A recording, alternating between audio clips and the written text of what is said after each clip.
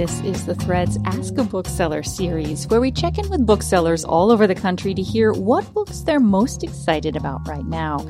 I'm Emily Bright, and this week I spoke with Rennhack of Deep Vellum Books in Dallas, Texas. Ann Carson's one of the great minds of our generation. I think she's truly a living genius, and I feel really grateful to, be alive at the same time as her. It's about the idea that love is bittersweet, and desire is not about having, but it's about wanting.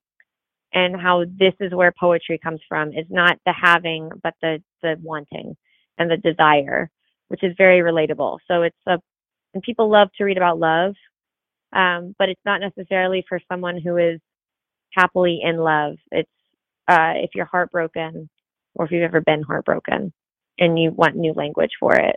That's what this book feels like to me.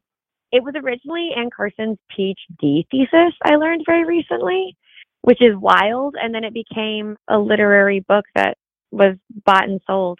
So it's a very well-researched book about specifically the idea of Eros, and then how poetry comes out of that. Our earliest poems are love poems. Our earliest poems are about desire.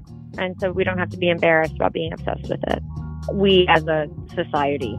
That was Rennhack of Deep Vellum Books in Dallas, Texas, recommending the nonfiction work Eros, Bittersweet by Ann Carson. For more about this book and other great reads, go to nprnews.org/books.